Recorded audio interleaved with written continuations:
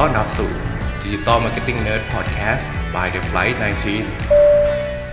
อยู่กับ Digital Marketing Nerd Podcast EP ที่92แล้วนะครับอยู่กับผมเบิ้ล ณรงค์ยศเช่นเคยครับวันนี้มีข้อมูลนะฮะเรื่องของอัปเดตสถิติการใช้งานอินเทอร์เน็ตแล้วก็โซเชียลมีเดียของคนไทยนะครับในไตรมาสที่1ปี2020นะครับซึ่งเป็นข้อมูลจาก Hootsuite แล้วก็ VR Social เจ้าเดิมนั่นเองนะฮะคนไทยนะครับใช้อินเทอร์เน็ต52ล้านคนนะครับซึ่งคิดเป็น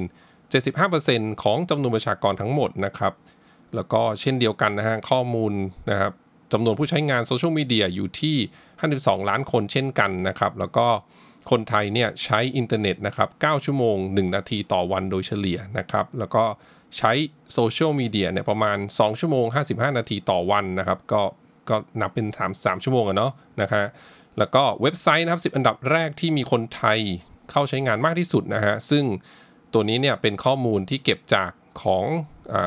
SimilarWeb นะครับอันดับ1นะครับเป็น google.com อันดับ2เป็น Facebook นะครับอันดับ3 youtube.com อันดับ4เป็น พันทิป .com นะครับอันดับ5เป็น Google เหมือนกันแต่เป็น .co.th นะครับแล้วก็อันดับ6เป็น line.me นะครับอันดับ7เป็น Twitter นะครับอันดับ8เป็นสนุกนะครับอันดับ9เป็น Xvideos นะฮะอันดับ10เป็น thailand.co.th นะครับก็ที่น่าสนใจก็คือพันทิปนะครับยังคงยืนหยัดอยู่ได้นะฮะในเรียกว่าท็อป5เลยนะครับท่ามกลางกระแสโซเชียลมีเดียนะครับซึ่งเป็นแพลตฟอร์มระดับโลกทั้งนั้นนะครับแล้วก็สนุกกับไทยรัฐเองก็ยังอยู่ในท็อป 10 นะครับดังนั้นเนี่ยนักการตลาดอย่างพวกเราเนี่ยนะฮะก็ต้องดูนะครับนอกจากที่เป็นโซเชียลมีเดียแอดต่างๆแล้วเนี่ยเราก็ยัง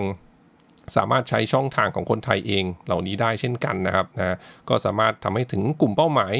นะครับที่เป็นกลุ่มอาจจะเป็นกลุ่มแมสนะฮะได้เช่นกันนะครับโดยเฉพาะเว็บอย่างเว็บข่าวอย่างสนุกแล้วก็ไทยรัฐนะครับแล้วก็เรื่องต่อไปนะครับคนไทยนะฮะเสิร์ชอะไรมากที่สุดนะครับ20อันดับแรกมีอะไรบ้างนะฮะก็อันดับ1นะฮะคำที่คนไทยเสิร์ชมากที่สุดนะครับเป็นเดี๋ยวผมจะพูดเรียงไปเลยนะครับ20อันดับนะเป็นบอลนะครับหนังผลบอลหวยนะฮะแปลบอลสดเพลงบ้านบอลผลบอลสดตรวจหวยแปลภาษาดูหนังบ้านผลบอล Facebookบอลวันนี้พันทิป YouTube Google หนังออนไลน์แล้วก็อันดับสุดท้ายข่าวนะฮะก็จะเห็นว่ารวมๆแล้วนะฮะก็จะเป็นเรื่องของหวยบอลนะฮะเพลงแล้วก็หนังเนี่ยเป็นกลุ่มคำที่ถูกค้นหามากที่สุดบน Google นะครับสำหรับคนไทยนะฮะแล้วก็ข้อมูลต่อไปนะครับคนไทยนะฮะใช้เวลาคนไทยเนี่ยอยู่บนอินเทอร์เน็ตนะฮะเขาใช้เวลาไปกับอะไรบ้างกิจกรรมอะไรบ้างนะครับอันดับ1นะครับเยอะที่สุดนะครับ99% ของคนที่ใช้อินเทอร์เน็ตนะครับคนไทยเนี่ยบอกว่าเขาจะใช้เวลาไปกับการดูวิดีโอดูหนังออนไลน์มากที่สุดนะฮะรองลงมา 68% บอกว่าฟังเพลงผ่านพวกมิวสิกสตรีมมิ่งต่างๆนะฮะแล้วก็ตามมาด้วยฟังวิทยุออนไลน์แล้วก็ฟังพอดแคสต์แล้วก็ดูvlog นะฮะ vlog นั่นเองนะครับก็น่าสนใจนะฮะที่บอกว่าฟังวิทยุออนไลน์กับพอดแคสต์เนี่ยก็เป็นกิจกรรมอันดับต้นๆที่คนไทยทำบนออนไลน์นะครับผมแล้วก็ข้อมูลต่อไปนะครับประชากรที่ใช้โซเชียลมีเดียมากที่สุดนะฮะคือช่วงอายุ25ถึง34ปีนะครับรองลงมาคือ18ถึง24ปีนะครับแล้วก็เป็น35ถึง44ปีนะฮะแล้วก็กลุ่มต่อไปเป็น45ถึง54ปีนะครับแล้วก็เป็น55ถึง64ปีนะครับแล้วก็ตามมาด้วย13ถึง17ปีนะครับแล้วก็กลุ่มสุดท้ายนะฮะก็จะเป็น64ปีขึ้นไปนะครับอันนี้ก็เชื่อว่าท่านผู้ฟังนะฮะเมื่อฟังข้อมูลนี้แล้วนะฮะอาจจะแปลกใจว่าทำไมตัวเลข13ถึง17ปีนะฮะยังน้อยกว่ากลุ่มอายุ55ถึง64ปีอีกเหรอนะฮะซึ่งส่วนหนึ่งเนี่ยเพราะว่าข้อมูลนี้นะครับนำมาจากตัวเลขผู้ใช้งานที่สามารถให้โฆษณาเข้าถึงได้นะครับจากการเปิดเผยของแพลตฟอร์มนะครับที่ให้ลงโฆษณานะฮะซึ่งบางแพลตฟอร์มเองเนี่ยไม่ได้ยินยอมให้เข้าถึงกลุ่มอายุที่ต่ำกว่า18ปีนะครับจึงเป็นไปได้ว่าตัวเลขของกลุ่มนี้นะอาจจะไม่ได้ครบถ้วนในรีพอร์ตทั้งหมดนะครับนะฮะก็เลยออกมาเป็นนะครับข้อมูลประมาณนี้นะครับต่อไปเป็นเรื่องของโซเชียลมีเดียแพลตฟอร์มนะครับที่มีคนไทยใช้เยอะที่สุดนะครับก็จากข้อมูลนี้แน่นอนอันดับ1ยังคงเป็น Facebook นะครับอันดับ2เป็น YouTube นะครับ อันดับ3เป็น Line นะครับอันดับ4เป็น Facebook Messenger นะครับแล้วก็ตามมาด้วย Instagram นะครับแล้วก็เป็น Twitter นะครับแล้วก็ TikTok นะฮะแน่นอนนี้มาแรงมากนะครับแล้วก็เป็น Pinterest นะฮะแล้วก็เป็น LinkedIn นะฮะ LinkedIn สำหรับท่านที่อาจจะไม่ได้คุ้นเคย LinkedIn เนี่ยเขาเรียกว่าเป็นprofessional network นะฮะเป็นโซเชียลมีเดียที่ให้เราอัปเดตโปรไฟล์การทำงานของเรานะครับแล้วก็ตามด้วย WeChat นะครับแล้วเป็น WhatsApp Twitch นะฮะแล้วก็เป็น Skype แล้วก็เป็น Snapchat Reddit แล้วก็ Tumblr นะฮะอันนี้ก็น่าสนใจว่าข้อมูลนะครับที่บอกว่ามีคนไทยใช้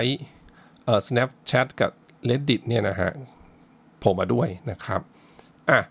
เรื่องต่อไปนะฮะเรื่องของโซเชียลมีเดียแอปนะครับที่มี Active User มากที่สุดนะครับในเมืองไทยนะครับที่คนไทยใช้นะครับอันดับ1แน่นอนครับเป็น Line นะครับอันดับ2ก็แน่นอนเหมือนกัน Facebook นะครับอันดับ3เป็น Facebook Messenger อันดับ4เป็น Instagram นะครับแล้วก็อันดับ5นะครับเป็น Lazada นะครับซึ่งเป็นแอปช้อปปิ้งของ Lazada นั่นเองแล้วก็ตามมาติดๆในอันดับที่6นะครับเป็น Shopee นะฮะอันดับที่7เป็น KBank ของกสิกรนะครับอันดับที่8เป็น SCB Easy ของธนาคาร SCB นะครับแล้วก็อันดับ9เป็นแอปของ AAS นะฮะ My AAS App นะครับแล้วก็อันดับ10เป็น Twitter นะครับแล้วก็ข้อมูลต่อไปนะเป็นข้อมูลที่บอกว่าแอปนะฮะที่คนไทยใช้เวลาอยู่บนแอปมากที่สุดนะครับตัวเมื่อกี้เนี่ยเป็นข้อมูลactive user เยอะที่สุดใช่ไหมฮะจำนวนนะครับแต่ว่าอันต่อไปนะฮะเป็น consumer spend นะครับเป็นแอปที่คนไทยใช้เวลาอยู่บนแอปนะฮะต่อวันเนี่ยโดยเฉลี่ยแล้วนะครับนานที่สุดนะครับอันดับ1นะครับเป็น Line นะอันนี้ก็แน่นอนโดยเฉลี่ยแล้วเนี่ยคนไทยก็ต่อ1วันก็จะเข้านะฮะตอบคุยแชทนะฮะหลายมีทั้งหลายกลุ่มใช่ไหมฮะดังนั้นต่อวันเนี่ยก็แน่นอนเฉลี่ยออกมาแล้วเนี่ยน่าจะ Line ก็ต้องเป็นอันดับ1นะครับอันดับ2เป็น Netflix นะครับก็เหมือนกันอันนี้เป็นแอปที่ไว้ดูหนังดูซีรีส์นะครับฉะนั้นก็โดยเฉลี่ยนะต่อวันก็ต้องใช้เวลาอยู่บนแอปนี้นานที่สุดนะครับแล้วก็ตามมาด้วย Mobile e-book นะฮะอันนี้เขียนเป็นMEB นะฮะ Mobile e-book นะครับแล้วก็อันดับ4เป็น Bingo Live นะครับอันดับ5เป็น Line Webtoon นะฮะเป็นแอปที่ไว้ดูพวกการ์ตูนนะฮะผ่านบน Line นั่นเองนะฮะแล้วก็อันดับ6เป็น M Live นะครับอันดับ7เป็น Comico นะครับอันดับ8เป็น View นะฮะก็คล้ายๆ Netflix นะครับเป็นแอปที่ไว้ดูหนังดูซีรีส์นะครับอันดับ9 Tinder นะครับ Tinder ก็ขวัญใจของชาวคนโสดนะครับก็เป็นแอปที่ไว้หาคู่นั่นเองนะฮะเลื่อนซ้ายเลื่อนขวานะฮะแล้วก็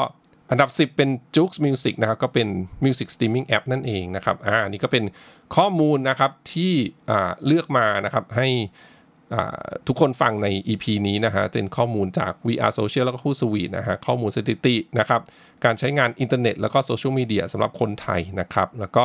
ขอฝากนะครับเพจของ Digital Marketing Nerd Podcast นะฮะสามารถเข้าไปใน Facebook นะครับแล้วก็ Search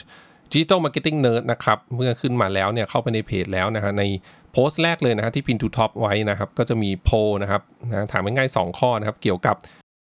เรื่อง Digital Marketing ที่คุณอยากฟังมากที่สุดนะฮะระหว่าง